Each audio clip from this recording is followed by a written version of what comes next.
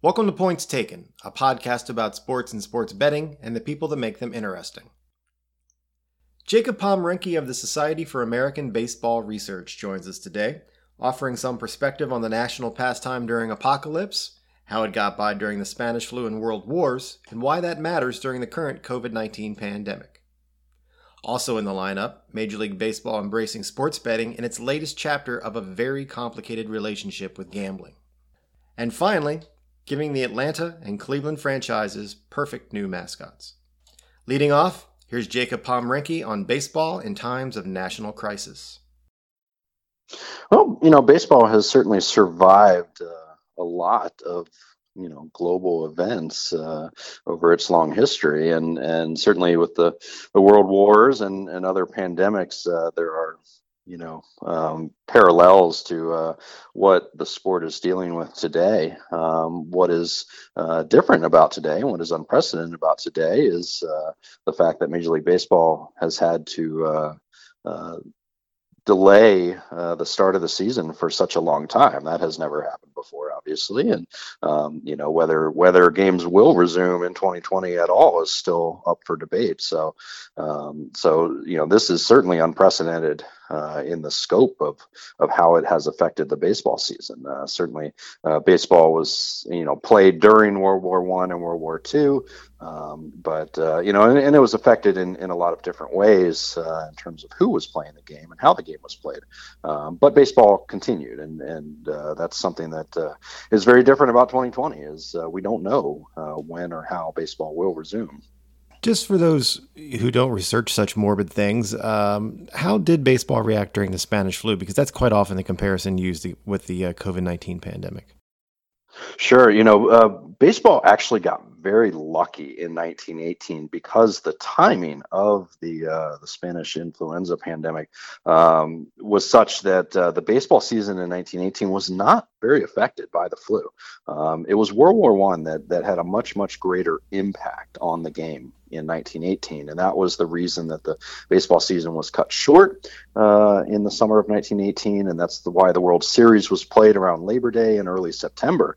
And so when the second wave of that flu pandemic hit in the fall of 1918, baseball was over.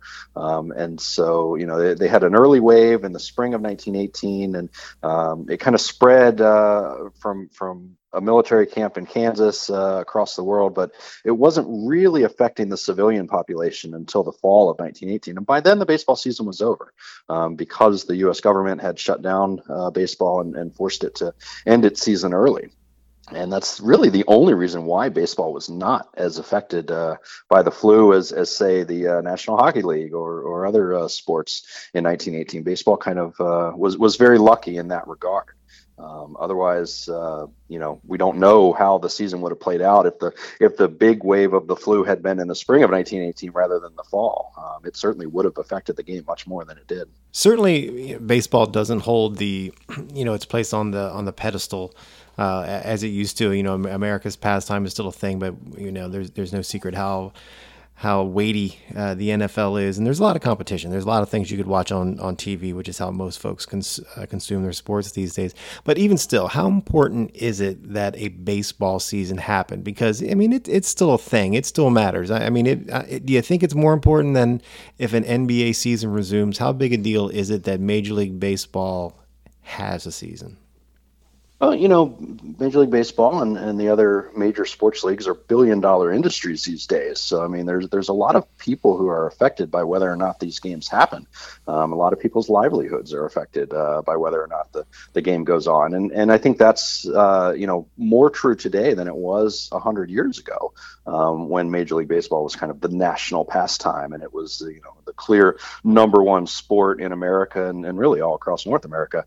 And, so baseball is still very important in the cultural landscape, but it's part of this larger sports industry now, and so a lot of people's lives are affected by whether or not the games are going to happen. Now, how important it is that the games happen. I think this is one of those situations, one of the rare situations when baseball has to look to the real world and say, this is bigger than us. This is something that the public health crisis that we're all dealing with right now is much bigger than baseball, and this is not not something that baseball is going to be able to solve, in terms of getting a handle on the virus. I think this is something that Major League Baseball wants to go full steam ahead and play its games and, institute this testing program and try to keep people safe. But the reality is this is much, much bigger than baseball. And so we have to get a handle on the virus before sports can really resume safely anywhere.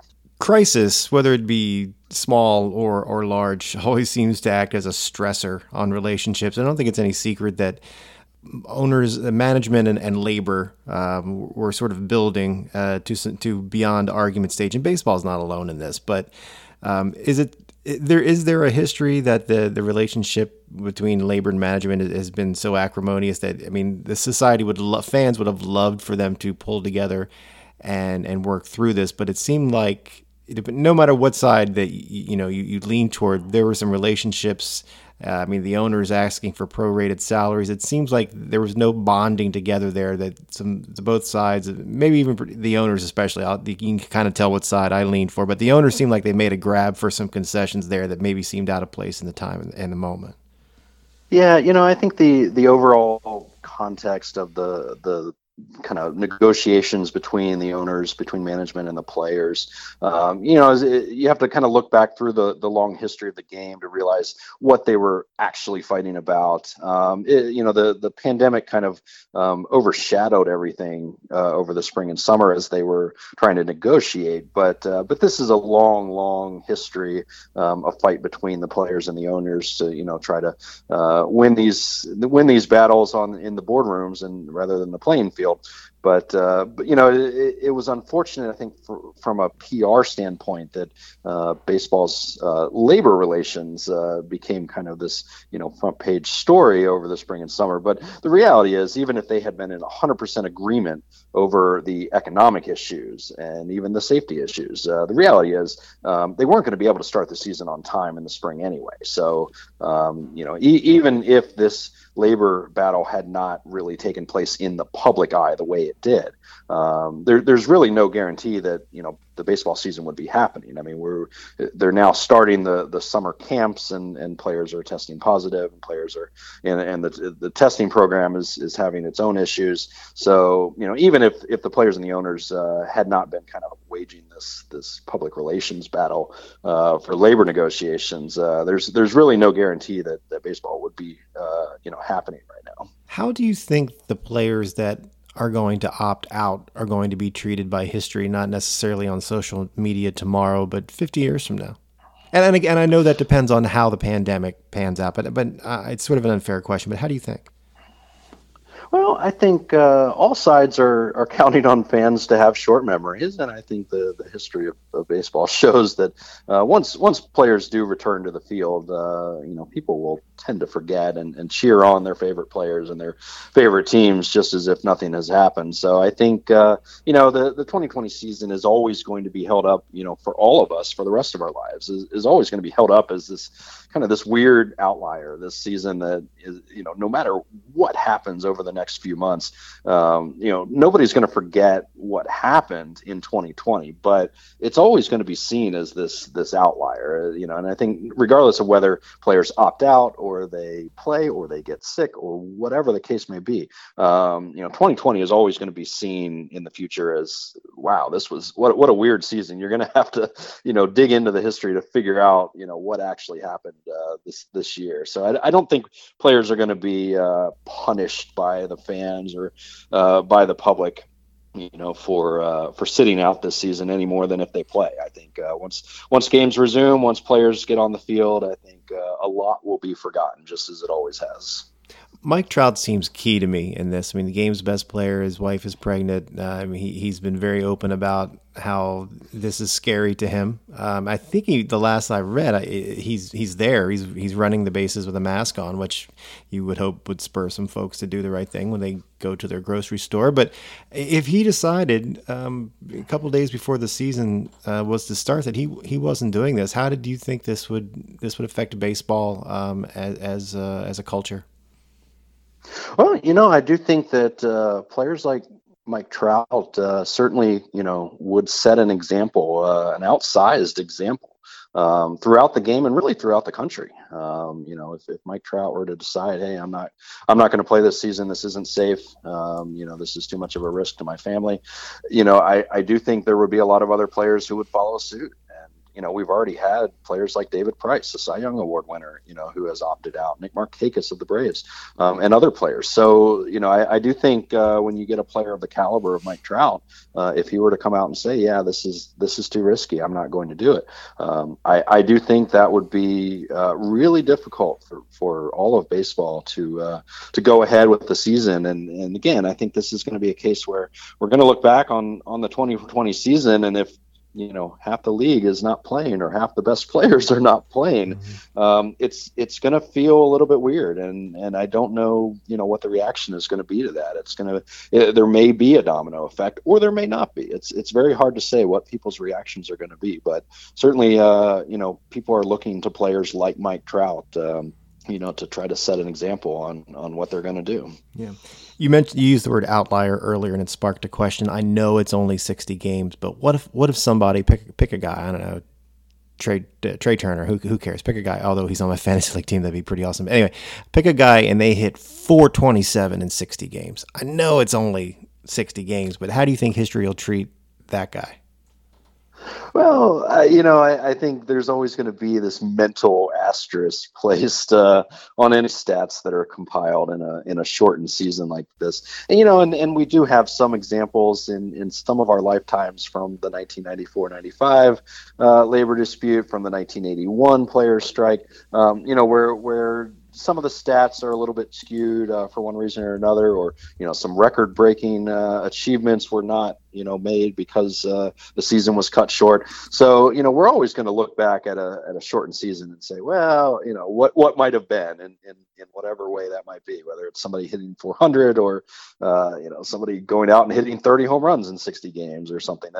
I think we're always going to look at the stats as maybe a little bit of a mental asterisk. That was the outlier, and it's not a full season that we're used to, and it's going to be very difficult to compare that historically to, because the reality is the 2020 season is going to be unlike any other season of our lifetimes, and possibly in all of baseball history. So the stats are going to be part of that context that we're going to need to explain later on. Yeah, we've talked in the past about baseball and gambling and the culture that goes back even way before the Black Sox scandal in 1919. But put in perspective, if you could, how big a deal in the history of baseball it is for the Detroit Tigers to have signed PointsBet, a sports book, as a corporate sponsor that is going to plaster signage all over the ballpark. This seems like it's the first one in baseball, one of the first three in the top four sports. It seems, especially for baseball, like a very big deal and a very big change of attitude. Absolutely. And, it's very interesting to watch baseball kind of, get back into bed with gambling and legalized gambling. And that's something that we really have not seen in 100 years. And that's something that baseball has always, since the Black Sox scandal, has always held itself up as a sport that does not associate with gambling in any way. And so this is a huge change for, the attitude of the sport and Major League Baseball specifically. So I think it's going to be very interesting to see, as these regulations are relaxed, as states open up sports betting, it's going to be very interesting to see kind of what the unintended consequences are going to be for all of this sports gambling, because as we've seen, that's once you open that Pandora's box, you don't know what's going to come out afterwards, and all sports have had issues with gambling and game fixing in the past, and so it'll be very interesting to see what security measures are put in place and how baseball is going to treat this, because if you just open it up and you never know what might happen in the future.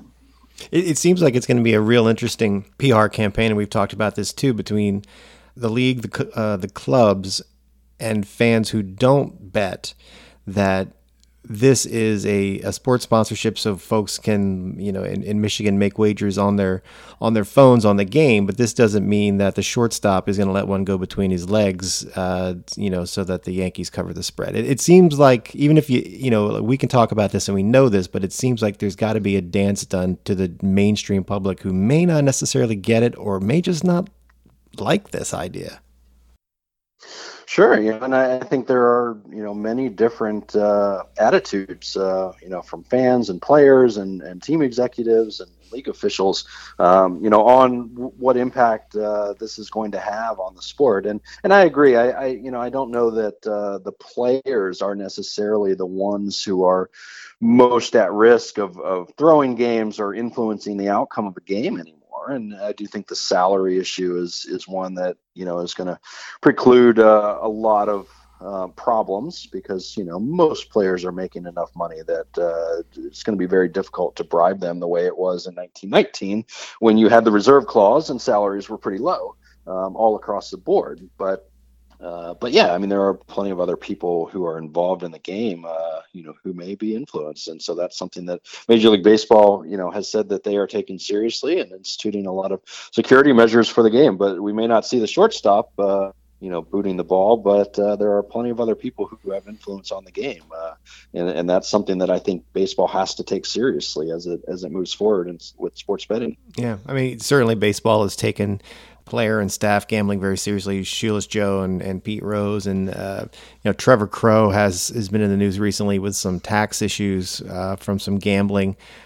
He's out of the game. I mean, obviously, breaking news: MLB players, you shouldn't be doing this. But if whoever the next one to get caught or be implicated in doing this, I would think is just going to get absolutely hammered by baseball for them to prove that this can't happen, because I mean this is cutting into a perception and a revenue stream now. There can be no perception that there are anything crooked is going on in the game. Yeah, and I think it's in Major League Baseball's best interest to ensure that and to reassure fans that nothing crooked is going on the field. And I think that's something that is very important. And they have collaborated with casinos in Las Vegas and other partners like MGM Grand, to make sure that the integrity of the game is upheld. And I think that is something that the gambling industry also wants too. You don't want to bet on a fixed sporting event, in any capacity, because that's just, regardless of the moral implication, that's just not very much fun. And so I think that's something that, Major League Baseball definitely wants to take seriously, is making sure that the integrity of the product on the field is upheld. And that's something that, they didn't do a very good job about 100 years ago leading up to the Black Sox scandal. But, we certainly have much more sophisticated measures to ensure that the games that are being played are taken seriously by everyone involved. Do you think it'll still be a while before the White Sox bring one of these aboard, or are we far enough down the line? Sports betting's been legal in Illinois for about a half a year. It's sort of the normal. They legalized and then the pandemic hit, so it's kind of got shut down. But do you think it'll still take a little while before the White Sox feel comfortable? Is a century enough to cleanse?